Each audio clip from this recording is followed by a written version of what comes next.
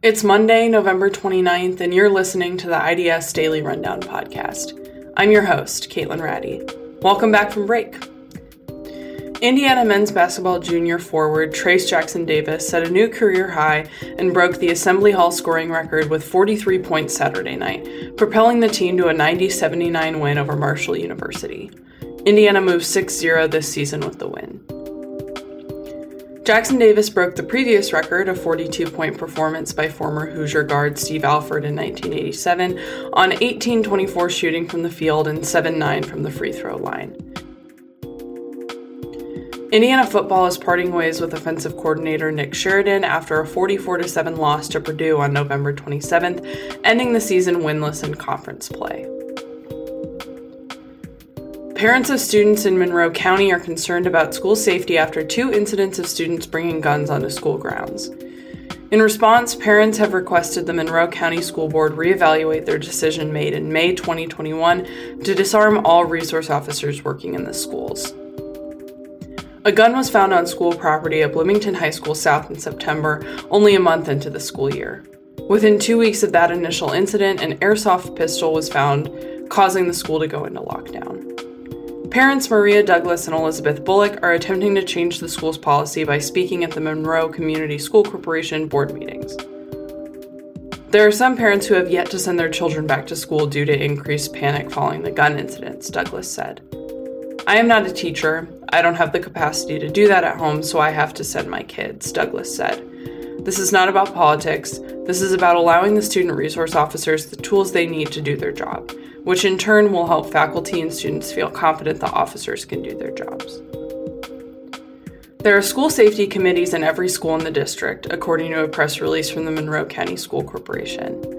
The safety committees consist of representatives, state and local law enforcement agencies, fire departments, emergency management, IU Health, public health, juvenile probation, and mental health agencies. School board member April Hennessy said she understands the parents' concerns, but there is a commitment to not front-load schools with fear.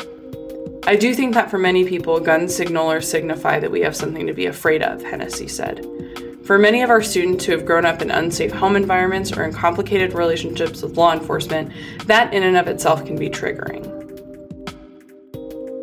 Yesterday, the IDS published a story about date rape druggings on and around IU Bloomington's campus.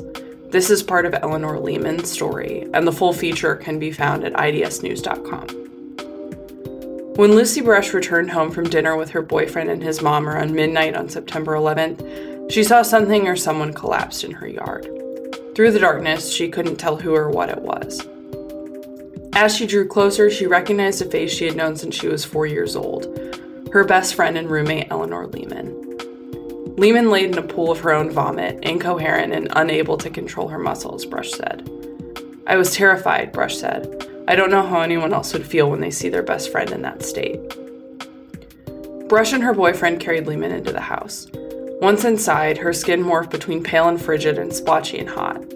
Brush said Lehman remained incoherent besides muttering the phrase, "Something's wrong," over and over. Lehman said she can't remember much, but she vividly recalled collapsing in the front lawn and calling her other roommate for help just before she lost all motor control, unable to stand up or even lift her head. Lehman believes she was drugged that night, but she can't prove it.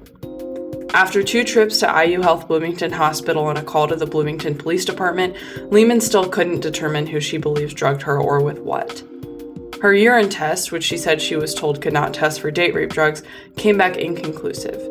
Her blood alcohol content could not explain her incoherence.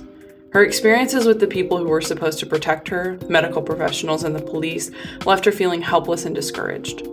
Director of the Office for Sexual Violence Prevention and Victim Advocacy, Sally Thomas, said date rape drugging incidents increased dramatically this semester compared to the past few years. There has not been a corresponding increase in resources to prevent and treat date rape drugs.